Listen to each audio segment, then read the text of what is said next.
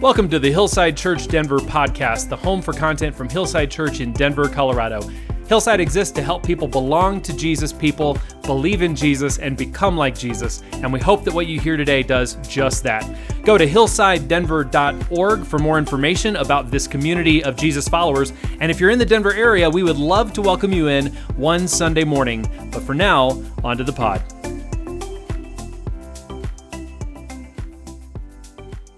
We are in Esther. We're in Esther chapter 3. Now, you may have noticed over the past 2 weeks, and you will continue to notice, that when we come to the scripture, we're not actually reading the text that we're going to be talking about, because they're whole chapters.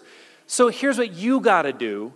You got to read it before you get here, okay? Esther chapter 3. You got to read Esther before you come in, because I'm going to give a summary of it, but we're not going to read the whole chapter here together. There will be other scripture read, I promise. But we're in Esther chapter 3 today. As we've been figuring out the book of Esther, as we've been walking through the past couple of weeks, we've been talking about the Jewish people in exile in Persia. That's the setting of the book of Esther. Esther is a book primarily about ethnic conflict. Now, in the world as it is today, we've been fairly blessed over the past 50 years or so that there have been no real major wars that involve multiple countries, large regions. Most of the conflict, the vast majority of the conflict that has erupted in the world in the past, since World War II has been ethnic conflict between people groups of one sort or another. And I'm not sure if you're aware, but even just a month ago, there was a major ethnic conflict in the country of Azerbaijan. In Azerbaijan, since the early 1990s, there had been this region of ethnic Armenians who were living in Azerbaijan. This little region was called the Nagorno-Karabakh. The local Armenians called it the Artsakh region. They had declared independence back in 1993, but no country in the world ever recognized them as their own country. Well, so about a month ago, Azerbaijan decided to go ahead and take that region over. That region had been protected largely by Russian peacekeeping forces, but with Russia working in Ukraine, they were now distracted and didn't have the resources to protect Nagorno-Karabakh. And so Azerbaijan took advantage and moved in to reclaim the territory of Nagorno-Karabakh.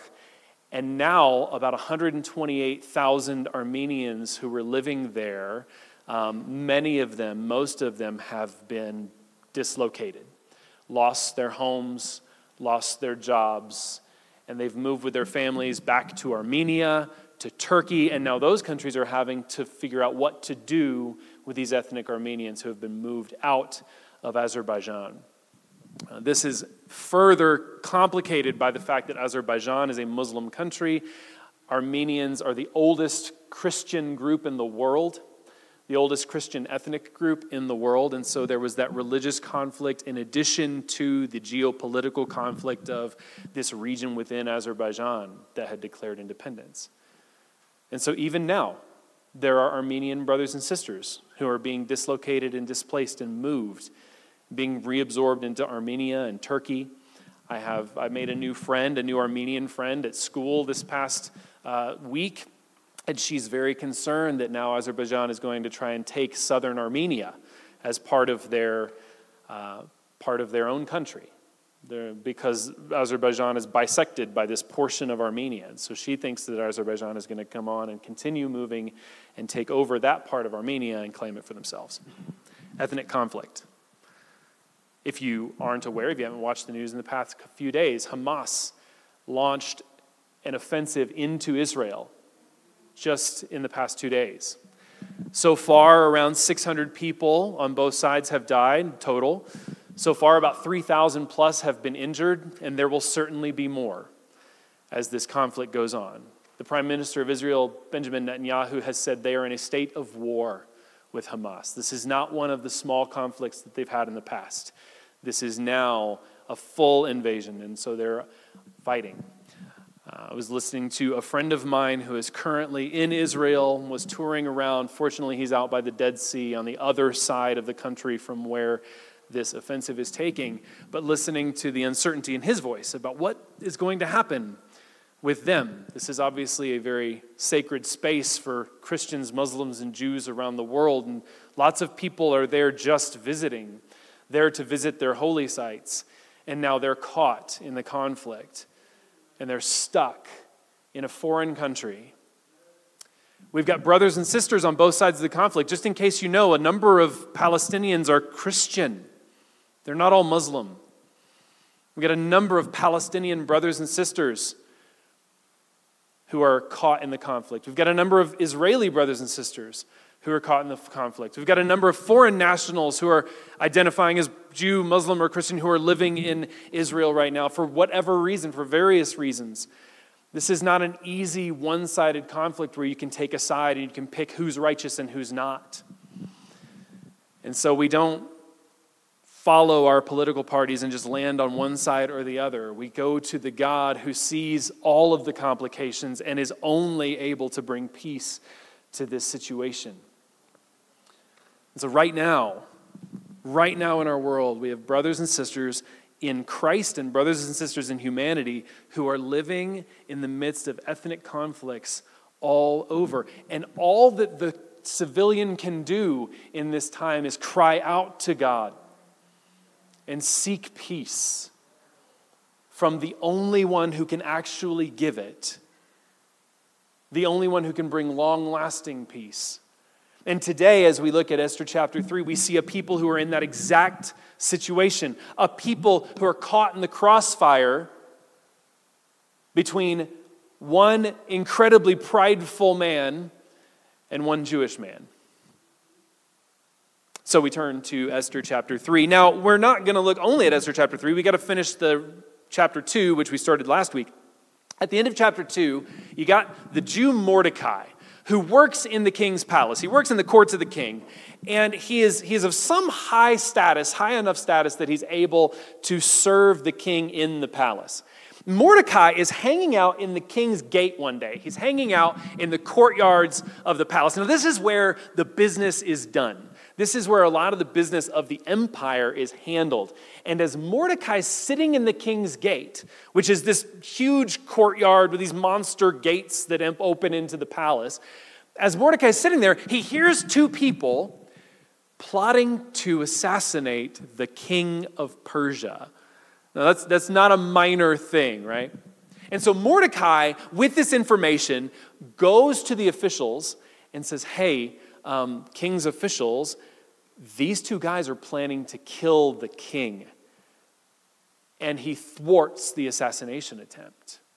And that's where we end at chapter 2. It just kind of ends there. He thwarts this assassination attempt, and then nothing really happens. And then chapter 3 begins, and it begins where the king is going to honor a man. And you would think that it would be Mordecai.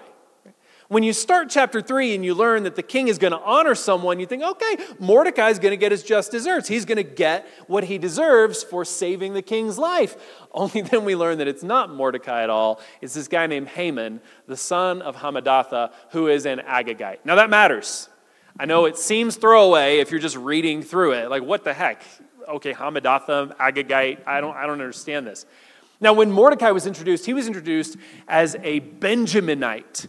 That is a descendant of the tribe of Benjamin, and he is from Jerusalem. He's from Judah, probably from Jerusalem because of when his family was taken from Jerusalem. These things matter because many centuries earlier, there was a Benjaminite who was at war with an Agagite, and it was because of how the Benjaminite went to war against the Agagite that the Benjaminite lost the throne of Israel. So let me back up a little bit because I see the confusion on faces, right? So back in 1 Samuel 15, Saul is the king of Israel. Now Saul was a mighty warrior. We're told that Saul stood head and shoulders above everybody else. He was a good-looking man, and he fought valiantly. The Bible says that in 1 Samuel 14, that when Saul went to war, he fought bravely and fought valiantly. So Saul is kind of an upstanding guy, and he's the person everybody appreciates. The reason that he's the king is because of how he fights and how he looks. The people said, hey, that guy, he should be leading us. He's amazing. And so they make Saul the king. The prophet Samuel goes and anoints Saul. Now, when the prophet Samuel anointed Saul as king, Samuel said, here's the one thing the Lord wants you to do. The one thing that God wants you, Saul, to do is wipe out the Amalekite people. So, centuries before this happened, the children of Israel were leaving Egypt on their way to the promised land. And as they were leaving Egypt and they were wandering in the wilderness, another people group came along and made war on the Israelites. The Amalekites came along and they made war on the Israelites.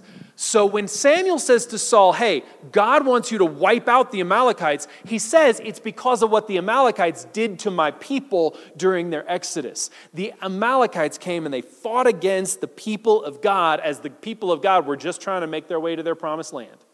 They weren't bringing war against them. They were attacked unprovoked. And God says, for that, the Amalekites have to be wiped out, Saul.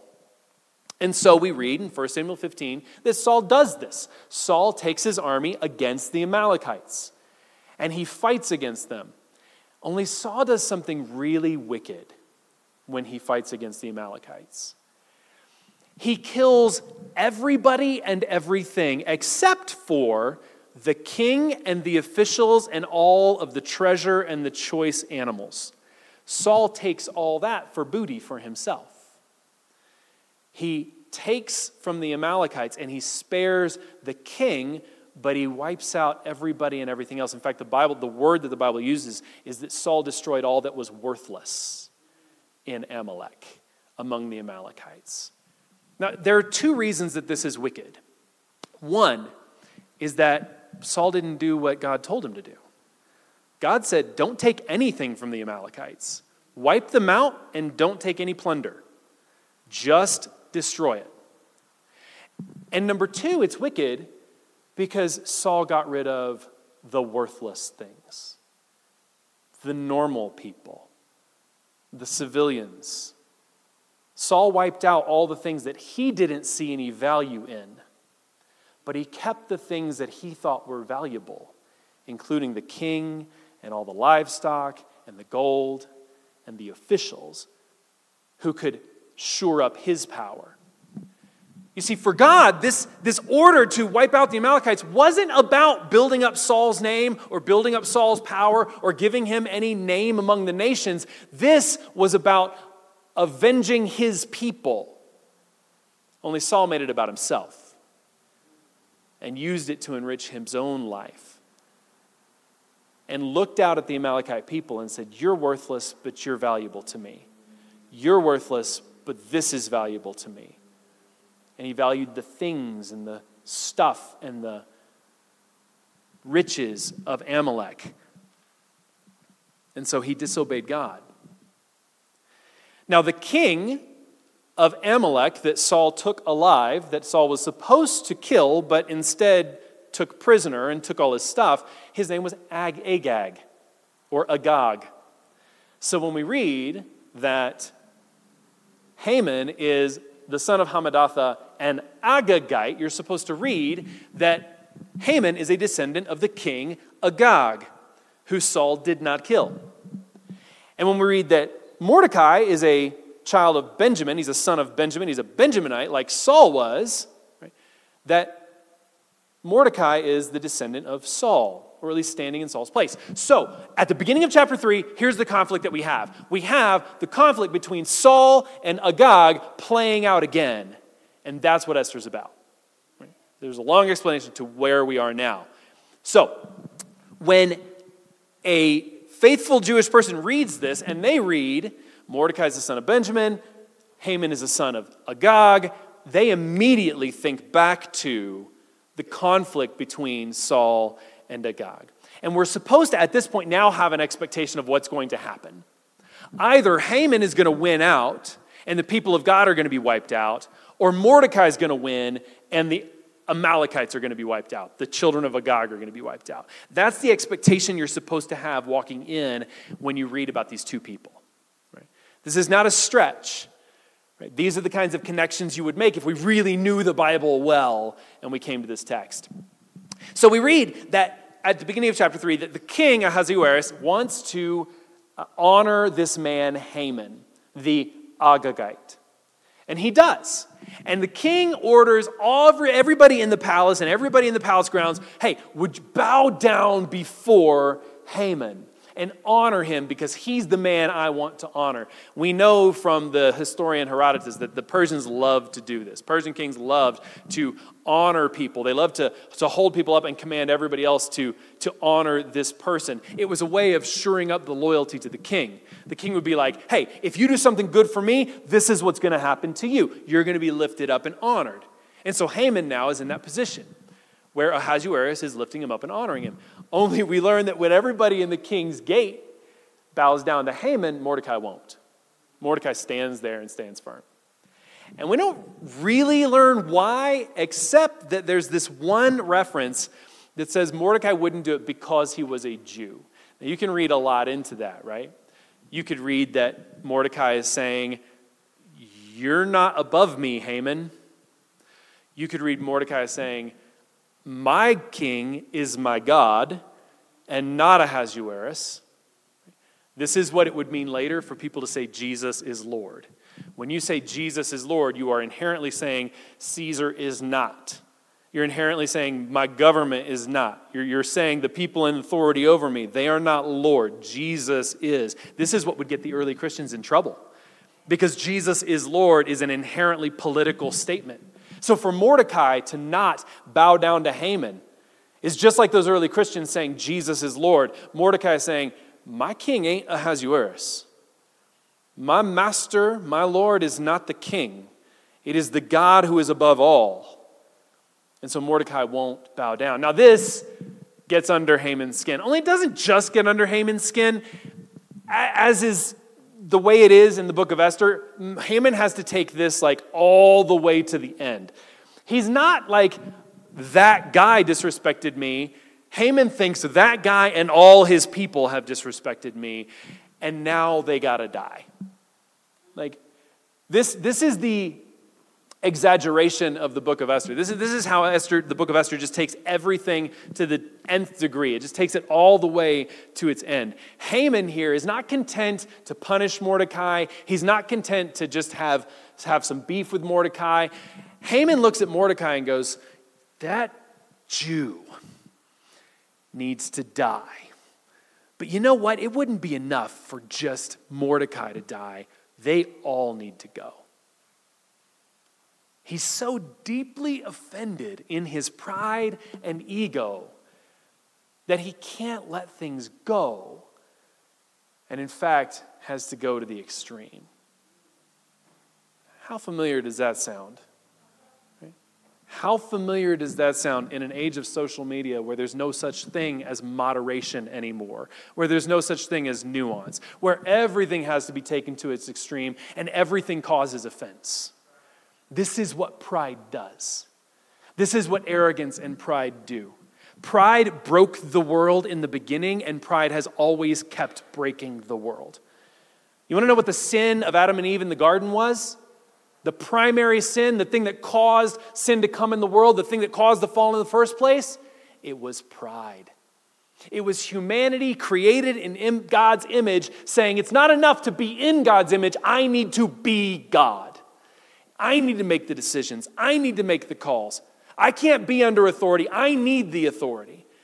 And so when the serpent crawled into the garden and Adam and Eve didn't guard it and keep it out, when it deceived Adam and Eve into taking that fruit so that they could be like God, it cemented pride as the chief of all sins. My main problem is that I want to be God. The world's main problem is that people don't want to submit to the God who made them, but want to be God themselves. They want to take control. They want to wrestle control away. They want to hold on to their power. And in our pride, we break the world. And unfortunately, we live in an individualistic consumer society that now has social media where we're able to sit behind a computer screen and type whatever we want. and feed and fuel our pride and our indignation and our offense over and over and over, day after day after day. And this is not a young people problem. It's everybody. This is the circumstance we live in where our pride is fed by our media consumption and by our culture and by a society that says, go after what you want, by a society that has made us a society of little gods. And it just scratches our itches. There's a lot of talk in our society, there's a lot of talk in our culture about being your authentic self. There's a lot of talk about authenticity as kind of the pinnacle of what humanity is supposed to be. You just need to be authentic. You need to be true to yourself. And that's what'll liberate you. That's what'll bring you freedom. Here's the problem. My authentic self is not the natural desires in me. My authentic self is not being true to the way that I feel or the attractions that I have or the things that I want. I am only really my authentic self when I am submitted to Jesus Christ.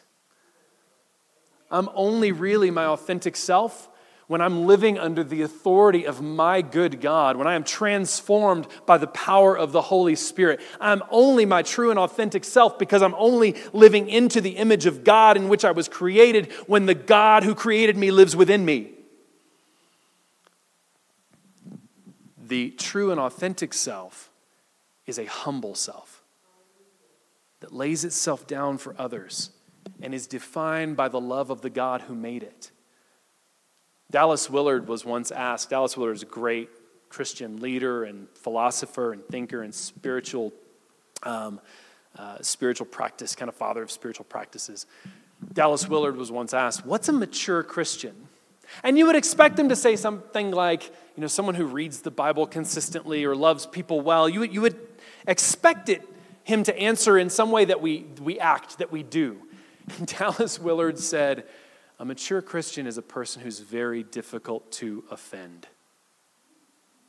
Think about it for a moment. Think about that in the context of a world that tells you to constantly be offended. If you go to the extremes on the right, you're being told to be constantly offended by the work of the left and by the anti-American whatever and by the wokeness or whatever, by the mob. You're told to live in constant offense by what those people want and what they want to do. And if you go to the extreme left, it's the same story. Be offended by the right. Be offended by those people who want those policies that you don't like. Be offended all the time. And if you're not offended, you're not paying attention. Enter the mature follower of Jesus, who it's nearly impossible to offend. Because the mature follower of Jesus lives in humility. They cannot assume that what they think and the way that they live is perfect and right.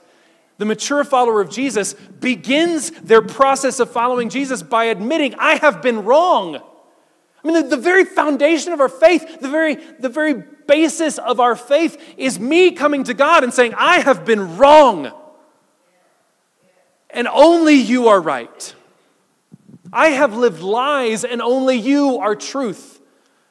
I have sought power and you are the well of humility. I have harmed others and you are the restoring God. The very foundation of our faith is a humble admission. If you can't be humble, you cannot be Christian. Period. Jesus, the most humble man who ever walked the face of the earth, gave us his name. And when we walk in pride and offense, we slander his name. Pride broke the world and continues to break the world. And here in chapter 3 of Esther, we see how one man's pride leads to an evil decree to destroy all of God's people. One man's pride. So this is what Haman does. Haman is offended by Mordecai because he's an insecure, immature, power-grubbing little guy. He's offended by Mordecai and decides that all the Jewish people need to die. And so Haman goes to the king. Because now Haman is number 2 in the land, and Haman has access to the king. So that Haman goes to the king and says, hey, Your Majesty, there's this people group that's living in our empire, and they're really not good for us. You see, they live by their own laws, they kind of do their own thing, and they don't really support you and the empire as they should. And so I think we should really get rid of these people. I think at the end of the day, they're harmful to you, and we should just wipe them out. And the king, because as we talked about in chapter 1, the king is a foolish, self-centered man who can't take his own advice. He can't critically think about anything. He only listens to his advisors. He says to Haman, go ahead, write up the decree. And Haman goes home and he casts lots, the pur. He casts these lots over the whole calendar. He's got a calendar in front of him, maybe written out on the ground, whatever it is. And he casts lots, and he comes up with a date for this decree. That on the 12th of Adar, the last month of the year, is the day that the Jewish people will be wiped out. This is insane, right? You're supposed to read this and go, wait, that's how he picked the day? He just rolled the dice and was like, oh, that sounds like a fine day to kill a whole people group, to commit genocide. I mean, it's as good a day as any other. And it gives us plenty of time to prepare. And so Haman writes up this decree that on the 12th of Adar, all of the Jewish people are to be annihilated. And the decree is not just, hey, the army is going to come and wipe out the Jews among you. The decree is to all the people to say, on this day, you take up arms and wipe out the Jews from among you. This is one man now, in his pride and arrogance and insecurity, taking his own offense and making it a law for the people of the empire. It's not enough that he experienced offense at Mordecai. It's not enough that he chose to take vengeance upon a whole people group. Now he's trying to force the entire empire to take up his grievance with the Jewish people. This is the sickness of Haman, and this is the sickness of pride. This is the sickness of arrogance. Pride doesn't just stop with me. When my world revolves around me, I got to get you involved in it too. I got to do what I can to extract the respect I expect from you. I got to do what I can to bring you aboard. Pride evangelizes. Only pride doesn't have any good news to share. It's all the bad news of me. Arrogance is all about the bad news of me. It's me trying to get you on board with whatever my intentions are and my purposes are and whatever I want. That's what arrogance will do. It loves to evangelize the bad news of my power and my influence. And that's exactly what Haman has done. Use the power of the empire to now force the people into his vendetta based on a slight offense. Now this is silly, right? This is kind of ridiculous. It's kind of amazing that Haman would go this far. And yet when Jesus comes to earth, he says, beware you who say you fool to another person, because you're in danger of hellfire. He says, if you've ever hated someone in your heart, you've murdered them. Haman's outward actions are ridiculous, and none of us would ever find ourselves in the place of doing this. And yet, we are tempted day in and day out to murder whole groups of people in our hearts. We are tempted day in and day out by an outraged culture, by an offended culture, to murder entire groups of people in our hearts, to dismiss them, to push them aside, to look at anyone who opposes us in any way and assume the worst of them, to hate them. And the message of Jesus is exactly the opposite. Love your enemy and pray for those who persecute you. Love your enemy is the message of Jesus in the moments when we feel hated. So what do? The people of God here in chapter 3 of Esther are in a very dark place. The chapter ends by saying the decree went out and all of Susa was confused. Why are we being told to do this? What happened? Why on earth? And that's not just the Jewish people of Susa, that's the whole capital city. That's everybody who got the decree was like, what's going on? Why? Okay, well, it's from the king. I guess that's good enough. Everyone was confused. And you got to imagine the people of God, the Jewish people who received this decree, and now they can count the months. They can count the days until the decree goes into effect. This is a dark place to be. This is as dark as it gets. My execution date has been set, and I don't even know what I did.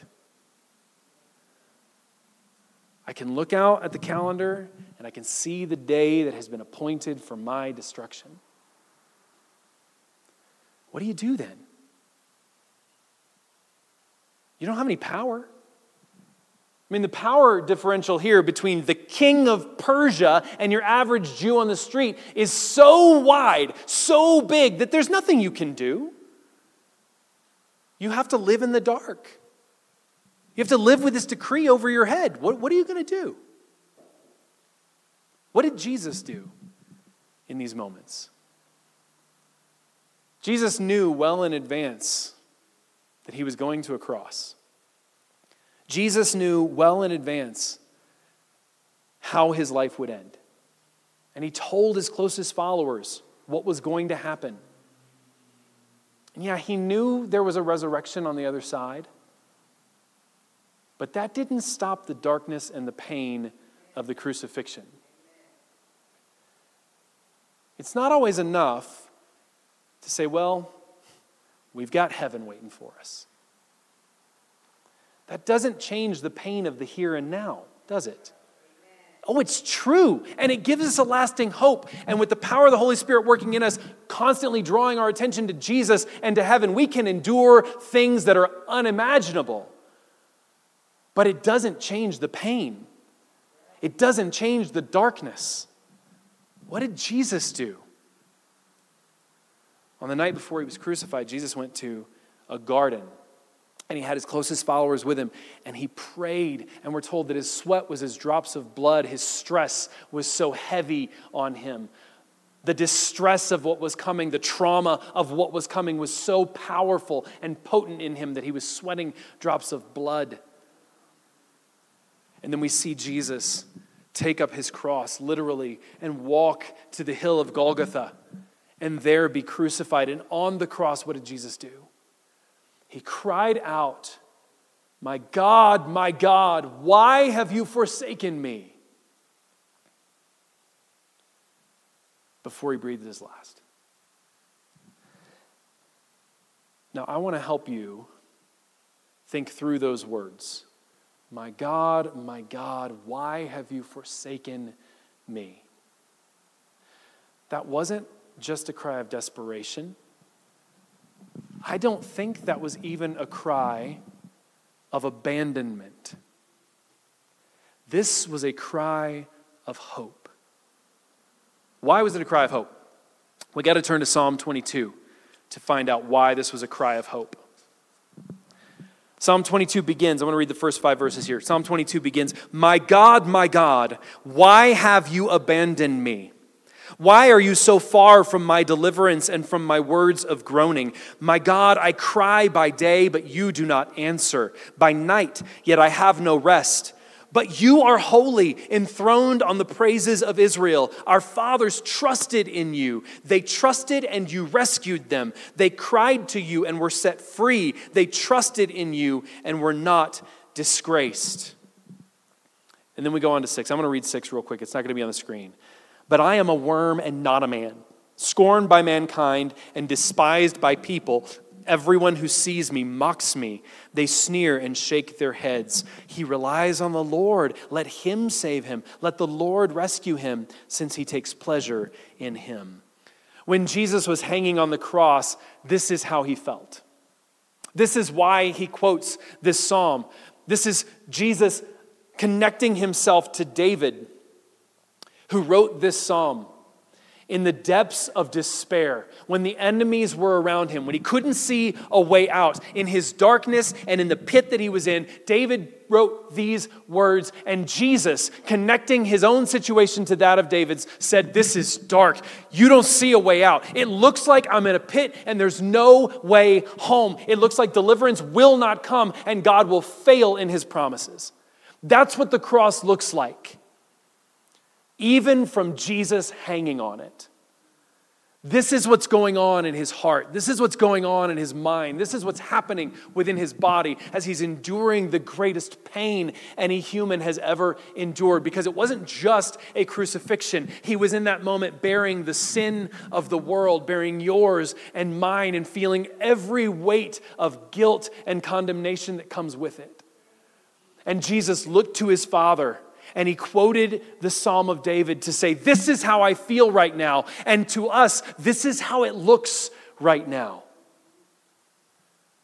This is where I am. Psalm 22 was not a song of David. It is a prayer of Jesus, as all the Psalms are. When we turn to the Psalms, when we turn to the songbook of God, we're not just singing songs written by someone thousands of years ago. We're not just praying prayers written by some person 2,000 years ago. We're praying the prayers of Jesus. We're singing the songs authored by our God. When we pray them and we sing them, we are praying and singing with our Lord Jesus, the author and perfecter of our faith and the very Word of God, living and active. And so Jesus quotes, my God, why have you forsaken me?" But when he does that, he wants the psalm, the whole psalm, to come to your mind. You see, when Jesus was growing up, the Psalms were the songbook. You went to synagogue, you sang the Psalms. You were out working in the fields, you sang the Psalms. You were hanging out, having a meal, you sang a psalm. You were going to a festival, you sang the Psalms. Chances are that in Jesus' time and place, any faithful Jew would have the entire book of Psalms memorized. The same way that you have your favorite songs memorized. The same way that you can hear a song from 40 years ago that you hadn't heard in a decade and still sing along with it. Because it's in your heart, because it's worked its way into who you are.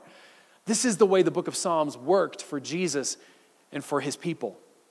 So when Jesus quotes Psalm 22 and he says, my God, why have you forsaken me?" He expects every Jewish person within the sound of his voice to know that song and to know the depths of David's despair. But he also expects them to know the end of that song. He expects them to know where it's going. And so we pick up in verse 19. "But you, Lord, don't be far away. My strength, come quickly to help me. Rescue my life from the sword, my only life from the power of those dogs. Save me from the lion's mouth, from the horns of wild oxen." This is the plea of the psalmist. And then, gloriously, we see a turn. "You answered me. I will proclaim your name to my brothers and sisters. I will praise you in the assembly. You who fear the Lord, praise him. All you descendants of Jacob, honor him. All you descendants of Israel, revere him. For he has not despised or abhorred the torment of the oppressed. He did not hide his face from him, but listened when he cried to him for help. I will give praise in the great assembly because of you. I will fulfill my vows before those who fear you. The humble will eat and be satisfied. Those who seek the Lord will praise him. May your hearts live forever.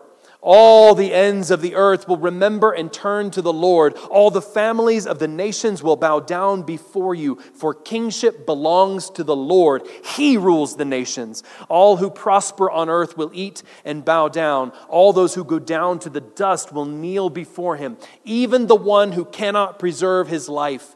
Their descendants will serve him. The next generation will be told about the Lord. They will come and declare his righteousness to a people yet to be born. They will declare what he has done.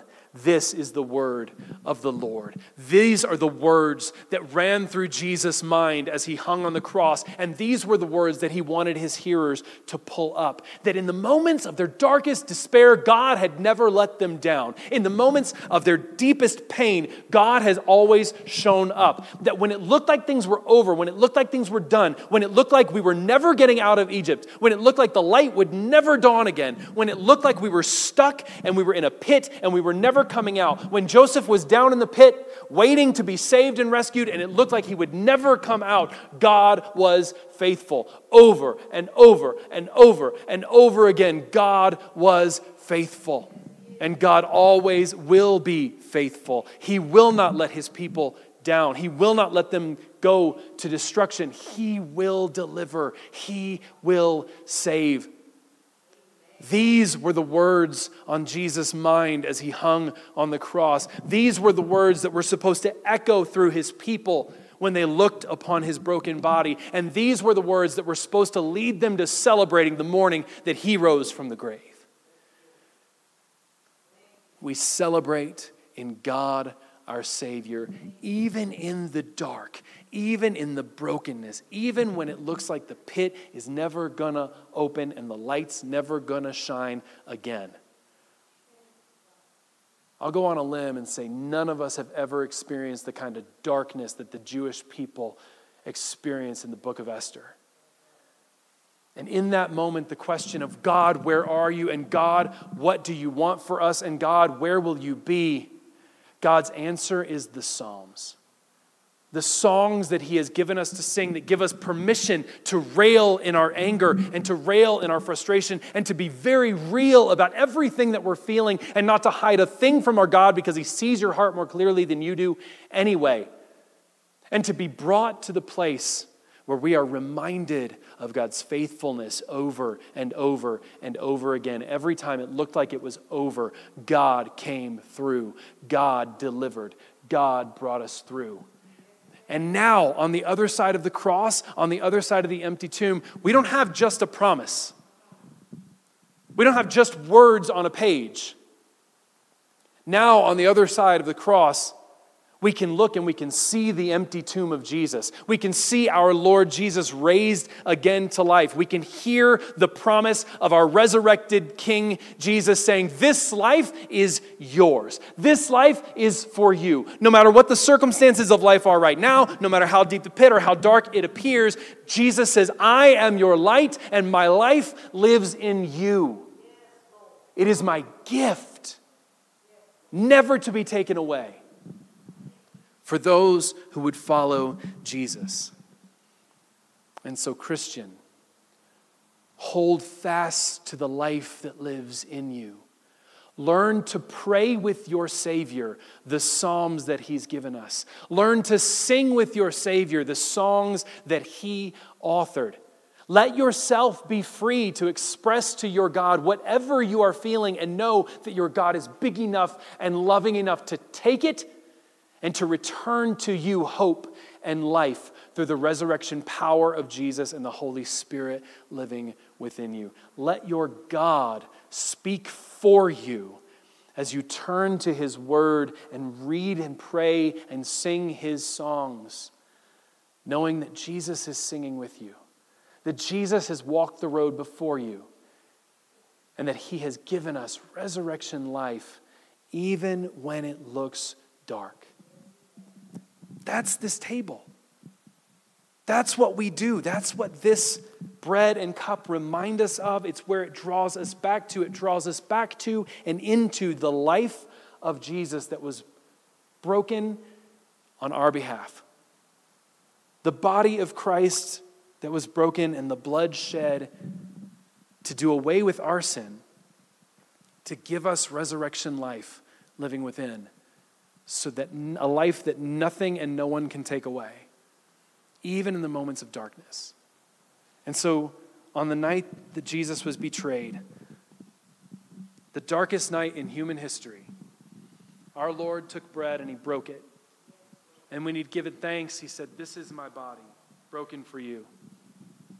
And in the same way, after supper, Jesus took the cup said, "This is my blood of the covenant shed for the forgiveness of sins. Come, eat and drink